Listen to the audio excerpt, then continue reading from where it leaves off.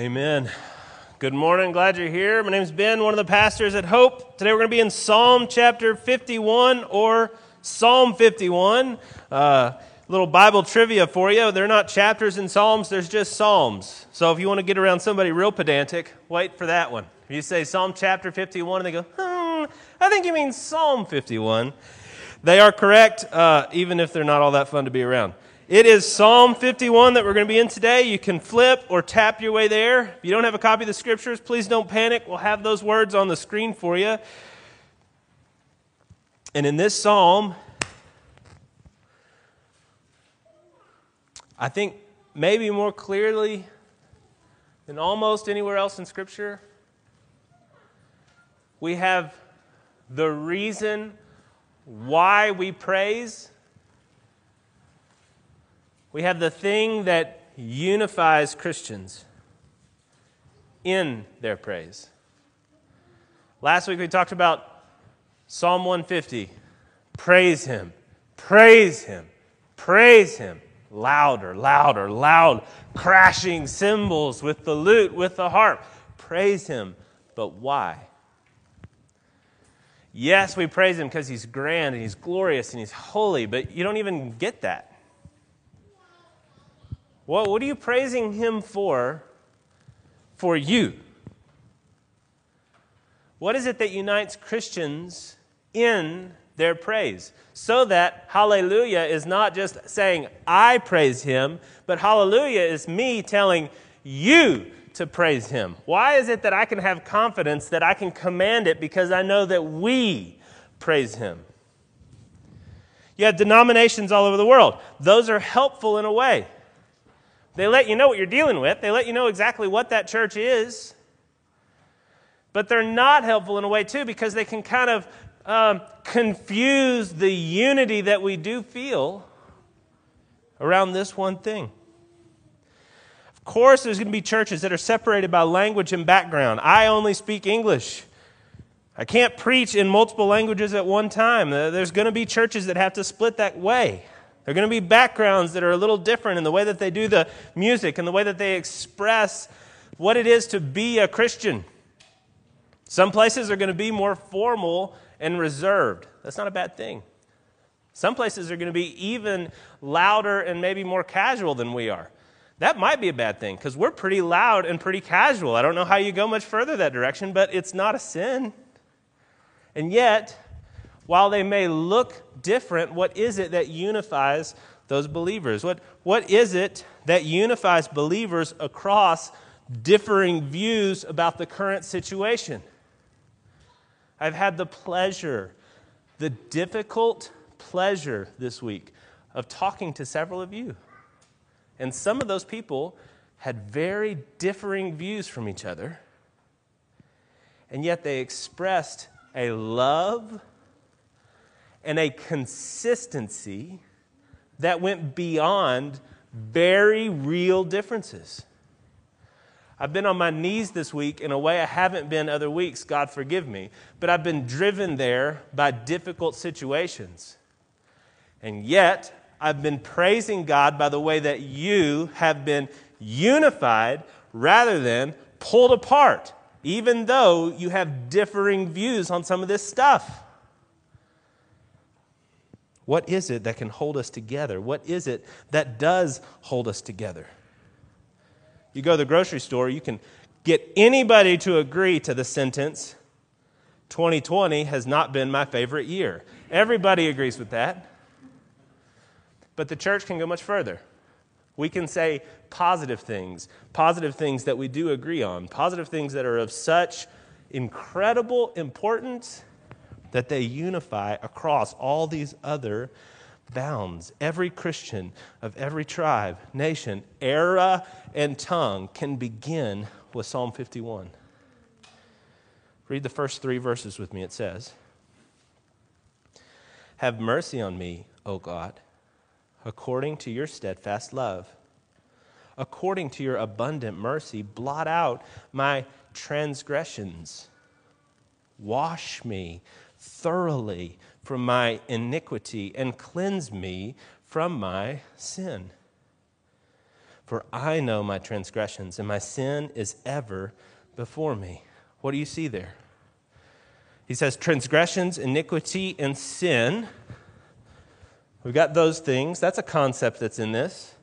He says God's steadfast love, his mercy, and some sort of ability that God has to wash that sin away, to address that sin.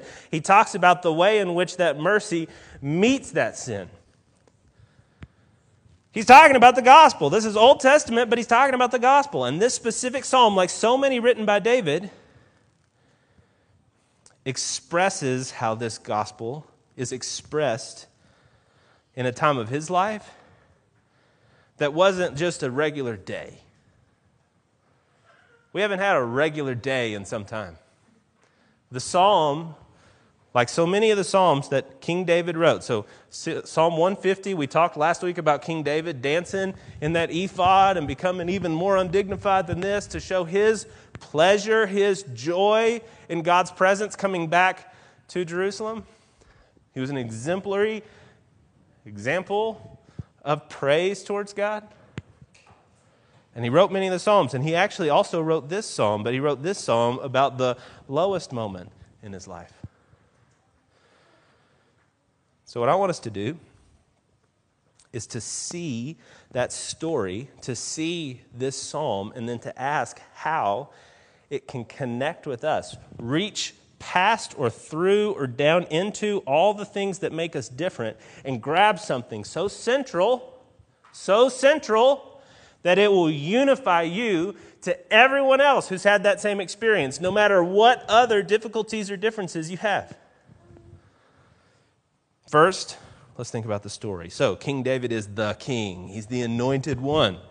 He had the prophet Samuel anoint him, giving God's blessing on him to be the good king. And he was a good king. He led the people in all kinds of incredible conquering of their enemies. He set up good leadership throughout the kingdom. They experienced a great deal of safety, a great deal of victory, a great deal of wealth. And he led the people in their praises. He was a king who wasn't just a good administrator or a good victor on the battlefield. He was a king who was a good worship leader. He could exemplify for the people the way that they were supposed to understand who God is and how God relates to him. And yet, like so many things in David's life, he had this sort of exaggeration of something that happens in our lives. So, David, this good king, sees a lady bathing. It's in the summertime, and the summertime is when these guys would go on campaign. That's when they'd go to war against their enemies. And he sent out his armies rather than going with them himself. So he's a little lazy. Decided to take a summer off. And in doing so, he went up to the roof. Very common thing in a hot part of the world. In the really hot part of the day, to get up a little higher, to get where maybe it's going to be a little windy, and get up onto your roof. He goes up onto his roof, he's looking out over the city, and he sees a lady who is bathing in the dress you are when you bathe. Being king, he allowed his desires to just become reality. He takes her, he's with her, she becomes pregnant, and he gets in a sticky situation because she already has a husband. Something he could have found out if he had tried, if he had cared. The husband's one of David's mighty men out warring for Israel. So she's pregnant, clearly not from the husband. So then David has to plot to hide his sin. He's not able to do that. And so then he decides to just have the husband killed. He does that. Has the cover up. He can now marry the lady and wait for the baby. And publicly, she's now his wife. That's now his child. Nobody has to know. But God, who's the true king, so King David is a king, a great king, but he's not the king. God, who's the king, sees all of this, and he sends in his prophet. The guy's name was Nathan. And Nathan comes in before the king, and he starts to tell the king about these two neighbors. Now, you should know that the king in those times was somebody who was also judge and jury. They would bring cases to the king, and it was his job to see through it and say, this is what's righteous, this is what's just, and because I'm king, I'm going to bring that about. So this wasn't uncommon for somebody to bring to David a case. Nathan brings to David a case, and he says there's two neighbors. One's very wealthy, one's very poor. The one has flocks and flocks and flocks of sheep. The other has just one lamb. And he loves this lamb, so much so that he keeps it inside with the family, and he feeds the lamb from his own table, and the lamb drinks from his own cup. And you say, ooh, but people do that with their pets. I don't know that you can judge. So he does that, and to the point that he even considers the lamb one of his daughters, is what it says. And again, you go, really? But, hello, get out in the pet world and just see what kind of stuff goes on there. No judgment, but I'm saying you can understand. Then, the wealthy neighbor has a friend come over unexpectedly, and instead of sacrificing one of his animals, giving up one of his animals to prepare a mighty feast for this guy, or just making a regular feast for this guy, he takes the lamb from the man who only has the one lamb and kills it and gives it to his guest. Now, you can imagine that David, who still has an idea of what justice is, gets angry. It says in 2 Samuel 12, which 2 Samuel 11 and 12 are a great place to go this afternoon if you want to read this whole story. 2 Samuel 12, David's anger was greatly kindled against the man. And he said to Nathan, as the Lord lives, the man who has done this deserves to die. And he shall restore the lamb fourfold because he did this thing and because he had no pity. And Nathan points his finger at David, says, you are the man. David understands. This story was really just a story, but it finally helps him to see, to illustrate not only what it is that he's done to Uriah, which was the husband of this lady Bathsheba, the one that he killed. It helps him not only to see that, but to understand that God saw it, that God knows. And his sin, his transgression, his iniquity is finally opened up to him, and he finally sees the filth of it. One quick note as we're reading through the Psalms, you're going to see a lot of what's called parallelism, which means they'll say the same thing twice in slightly different ways. There's a poetry to that, and part of what's cool about it is that it translates into any language. What you can't do in any language is meter. What you can't do in any language is rhyme. What you can do in any language is parallelism, and God in His sovereignty puts this poetry in a way that can be translated into any language. And as you're reading the psalm, you're going to see that more and more, where he'll say the same thing multiple times. In the first three of these verses, it's saying, I have sinned, Father. I'm seeing my iniquity. I know that I have transgressions. And you say, well, yeah, you have transgressions. You just killed that guy and took his wife. You took that guy's wife and then you killed him. Yeah, you've got sin. Duh, you've got sin, but not duh. Sin has the effect of numbing you to sin. You ever watch that show, Hoarders? We've never watched it. I can't gear myself up emotionally to watch this show, but you can see just the previews of it or whatever. These people are living in incredible filth. Piles and piles and piles of it. And the only person who doesn't see it is the hoarder. Everybody else can see it. TV show is made because they know that millions of people will watch it and all of us will see the filth in that home. But there's one person who doesn't see it. The whole goal is not to teach them better ways to throw things away. The whole goal is to help them see what a healthy lifestyle looks like. Do you ever see a child who first gets glasses? They put it on YouTube sometimes, and it's like the miracle of giving sight. You don't always know that your kid can't see well, and so often children will get pretty far before you realize that they can't see, and then they finally are given glasses. You didn't realize how bad it was. You didn't know that other people couldn't see like you couldn't see. But you just now, all of a sudden, whoosh, you can see. Sin has this deadening effect. You may not understand your sin, but God does. He does see it. The others around you do see it. And God is going to show you your sin, just like he did with Nathan, showing David his sin. And as David starts to understand his sin, immediately he starts to see also these other facts about God. God is not just. He's not just righteous. He is also merciful. He's also loving. How do we know that? Well, you see it through the whole story of the Scriptures. The Bible is one consistent story where in the very beginning, God gives Adam and Eve life. They immediately rebel against him. And yet the Bible doesn't end, does it? It's a big, thick book. It could have just been 2 chapters. He said, you eat of the fruit, you'll surely die. Good? We're all clear on that? Yes. Then, next chapter, they're eating of the fruit. Could the Bible not have ended there where God said, okay, well, told you. And then start over or don't start over or whatever you want to do. It's a 2-chapter book. Why does that not happen? Because he is faithful. Because he's steadfast and loving and merciful. You don't get too much further in until the wickedness of the world was so great that he decides he's going to wipe everybody out. Except for that, he's merciful. So he grabs this Noah guy and he has him build an ark. You don't get too much further before the nations, the people that are descended from Noah, are so rebellious against God that they start building a tower to storm heaven itself. He confuses the languages, and yet, because he's so loving, the very next story is how he takes, for his own pleasure, this guy Abraham, not because Abraham's godly. Read about Abraham if you think he's godly. Not because Abraham's godly. He just takes him. And because of his steadfast love, he puts in this Abraham guy a nation, a promise, a people, a land.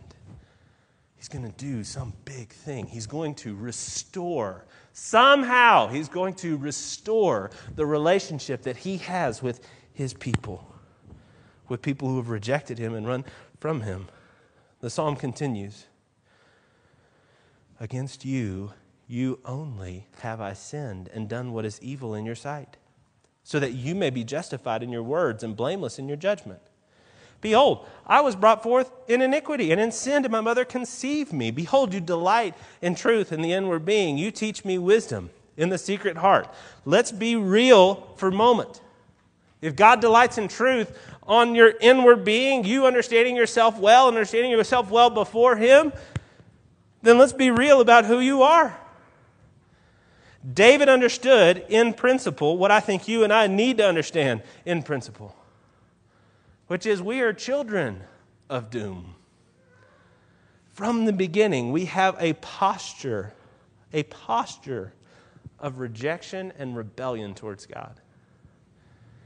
How do we know that? The rest of the Bible is so clear about it. See, sin is not just killing husbands and taking their wives. When Jesus comes along, he teaches that it goes much deeper. It's actually, in fact, the heart disposition that leads to that fruit. How do you know that? Because let's just really be clear and ask the question that if you had the power and authority that David did, how many men would you have killed and how many wives would you have taken? If every time you had in your mind that thought of hate, anger towards somebody, if every time you did that, they died, and if every time some lady came walking across and you had that emotion, you had that connection, that feeling, that desire, she became your wife, how many husbands would you have killed and how many wives would you have? Because you don't have the power, because you don't have the wherewithal, because you don't have the guts to pull off this stuff that you desire, doesn't mean you don't desire it. And when Jesus teaches about your heart and mine, oh my gosh, and mine, he says, you've heard it said, you don't commit adultery, but I say to you that everyone who looks at a woman with lustful intent has already committed adultery with her in his heart. It's not just the act, it's the desire. This same Jesus says that you and I are called to love God. Whole law is put together in this. To love God and to love our neighbor. That's the whole law. Do you love God? Do you love him constantly? Or is what's happening with every sin that you commit, whether it's lust or anger, whether it's one of these others that are listed. I mean, you run Romans chapter 1, there's all kinds of them. The beginning of 1:29, or end of 29, beginning of 30, it says, they're gossips, slanderers, haters of God, insolent, haughty, boastful, inventors of evil, disobedient to parents. You have lists like this. This list goes on. There are lists like this all throughout Scripture where they just start giving sin after sin after sin after sin. And what they're saying is, it's not just that you've done this stuff, it's that you've wanted to do this stuff. And that in wanting to do this stuff, you have walked away from the love you have towards God. The love you're commanded to have towards God. And you've accepted instead a posture of rebellion. This isn't easy to hear, but you've got to hear it, because until you do, you can't get to the sweetness. Is this true of you? The Bible says that it is. And the reason that I read this list is it has two things I want to highlight. One is slander. If you're like me, you kind of understood what that word meant, but you had to reach to get an exact definition, because you're not like identifying it in your world regularly. But what that word means is whenever someone says something untrue about someone else that results intentionally or unintentionally in damaging that someone's reputation. Uh-oh. What is social media? If you remove slander from social media, what's left? Cats. If you take away most of the slander from our news media, what's left? Is that you? Do you have that? Please be careful. We're not only saying, oh, geez, I've done that before, and now show me the gospel. Yeah, that's the headline, but also stop. Stop. Be careful. Think clearly before you forward. Is this something that's slander? And it also says something else that's really helpful. It says, and it puts them right next to each other, and I know I've said this before, but it never gets old to me. He writes, inventors of evil, which has to be the most horrible phrase that you could ever have put on top of your head from Scripture. After thousands of years of humanity, this guy is still a genius at evil. He's still inventing. He's Elon Musk. He's still inventing new things you didn't know existed, but not cars, evil. And then, equivalent, disobedient to parents. I don't think I have invented any new evil, but I've definitely been disobedient to my parents. Why does that matter? It's so helpful because it makes the same point. It's not just that, oh my goodness, every now and again you're disobedient to your parents. It makes the point that your parents represent God's authority in your life. They represent it. It's why it's in the Ten Commandments to be obedient to your parents. Honor your father and your mother. You see in your father and your mother, or you should, a reflection of God's authority in your life. And so when you rebel against them, what are you really doing? You have to see this. It has to land. We preach the Bible, and this psalm is just bathed in that idea. You have to start with that realization that, yes, God is holy, but I am not. So, what solution can there be? Big chunk. Let's read 7 through 15. Purge me with hyssop, and I shall be clean. Wash me, and I shall be whiter than snow. Let me hear joy and gladness. Let the bones that you have broken rejoice. Hide your face from my sin. Blot out all my iniquities. Create in me a clean heart, O God, and renew a right spirit within me. Cast me not away from your presence. Take not your Holy Spirit from me. Restore to me the joy of your salvation, and then uphold me with a willing spirit. Then I will teach transgressors your ways, and sinners will return to you. Deliver me from blood guiltiness, O God of my salvation, and my tongue will sing aloud of your righteousness. O Lord, open my lips, and my mouth will declare your praise. So, yes, you have to understand, deeply understand, that this transgression, iniquity, sin thing, it's not a David problem or just a murderer, adulterer problem. It's a human problem. It's a you problem and a Ben problem. It's a problem. But understanding that, you can then put it under these other verses, these other ideas, these other pleas that God can make some kind of deliverance for you. And that if He does, when He does, if you allow Him to, the rest of your life rings out in praise. So, yesterday, I got up a little early. I wanted to pray. I know I would fall back asleep if I just sat. So I started walking. And as I'm walking, I was praying through the Lord's Prayer, because if I don't pray through like something that's structured, my brain, I just start wondering and thinking about all kinds of stuff and just never really end up praying. So I'm praying through the Lord's Prayer. I didn't get very far. I said, Our Father, and I'm singing about how good it is that God's adopted us into His family, that He calls us His Father in Christ, our Father who is in heaven. And I thought about how God is in heaven, that place that in Christ we're headed, that place that's pure and perfect. And I'm always aware of how hard things are for us right now and how much of it is just our fault. It's not natural disasters, it's just us. And I was so glad that God's in heaven. Not just as king, not just as ruler and Lord of everything, but because it meant that He's away from us. There's a place that's clean and has never gotten our stuff on it. There's a place that He is in a place where He really is perfectly pure and good. I may not be there, but it's so good to at least know that there is a there. You're World War II, you're in Germany, you're in France.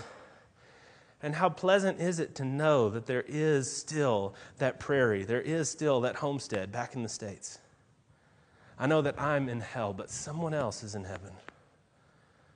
I had that thought. It made me so happy.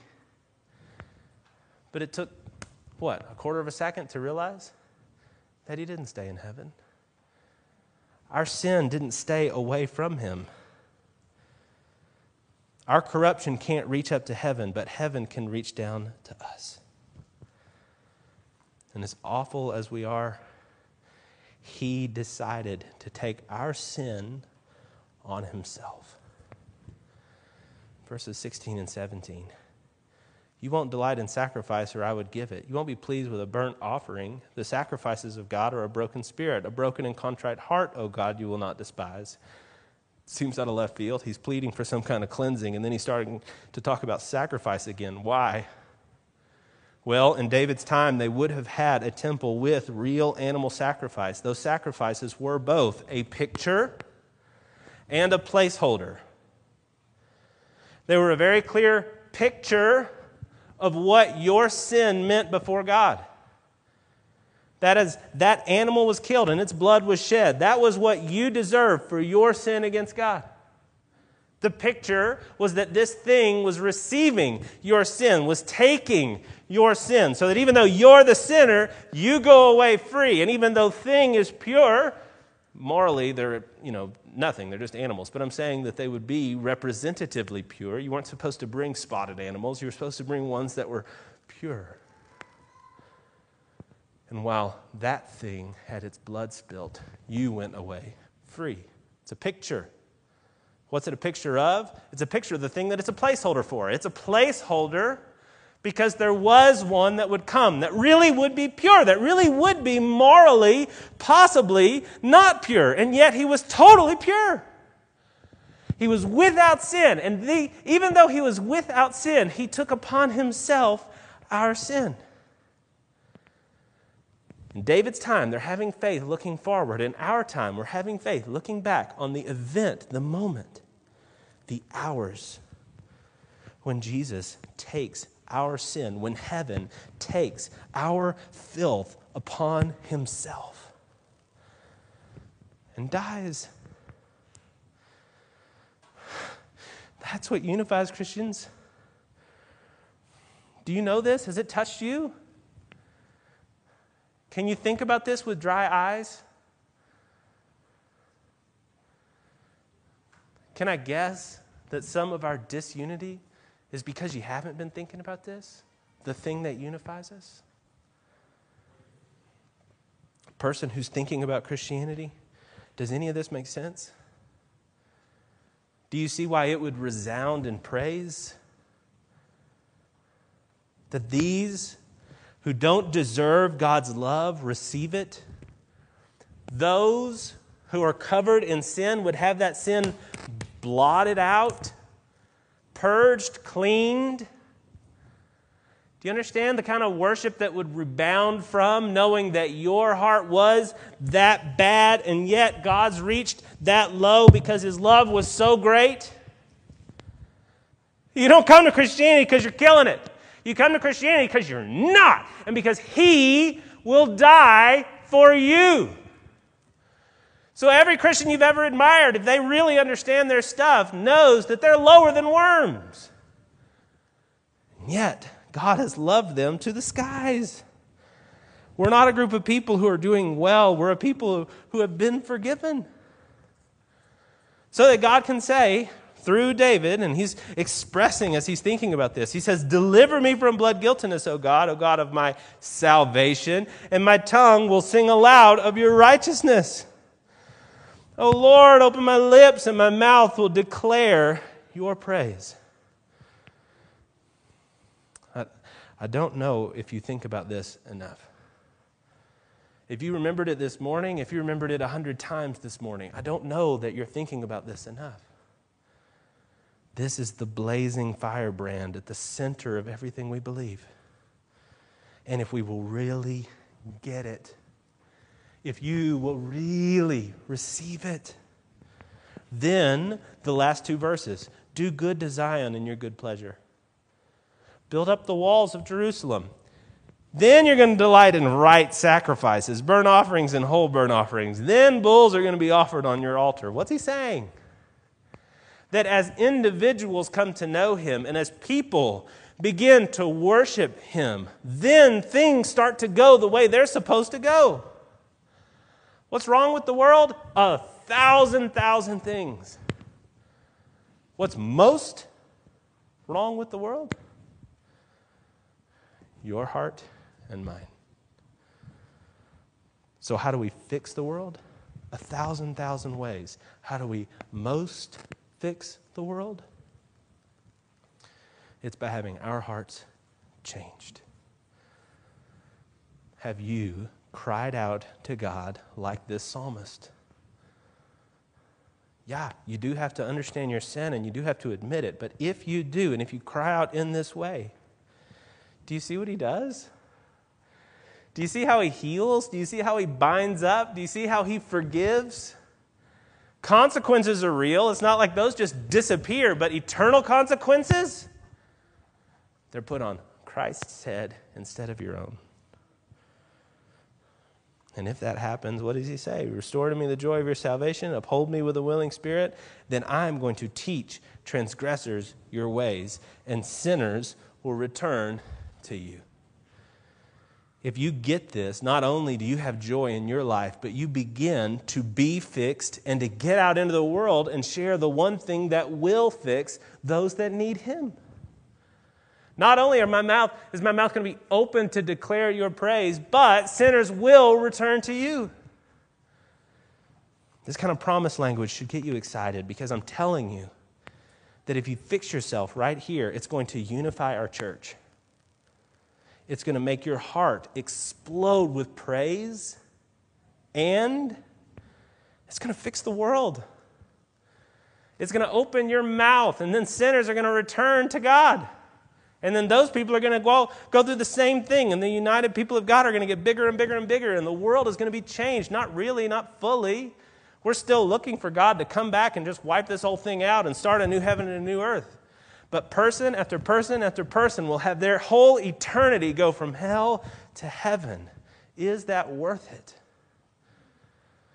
Oh, of course. So I'm calling on you to renew your mind. I'm calling on you to believe these things and pray through these things. I'm calling on you not to run away from the hard things because it's only through them that you see the glorious things. And I'm calling you as a church, as you do that, to unify. Lord God and Heavenly Father, we pray right now that you would make these things real to us, that you would teach them to us all the way down so that we really understand, we really start to get it. We become a people who praise, and not just praise with our lips, but praise all the way through. praise with integrity, and have a praise that unifies, that explodes in true joy, but also brings people to yourself. Please do this, Father, for your glory and our good. In your holy name we pray. Amen.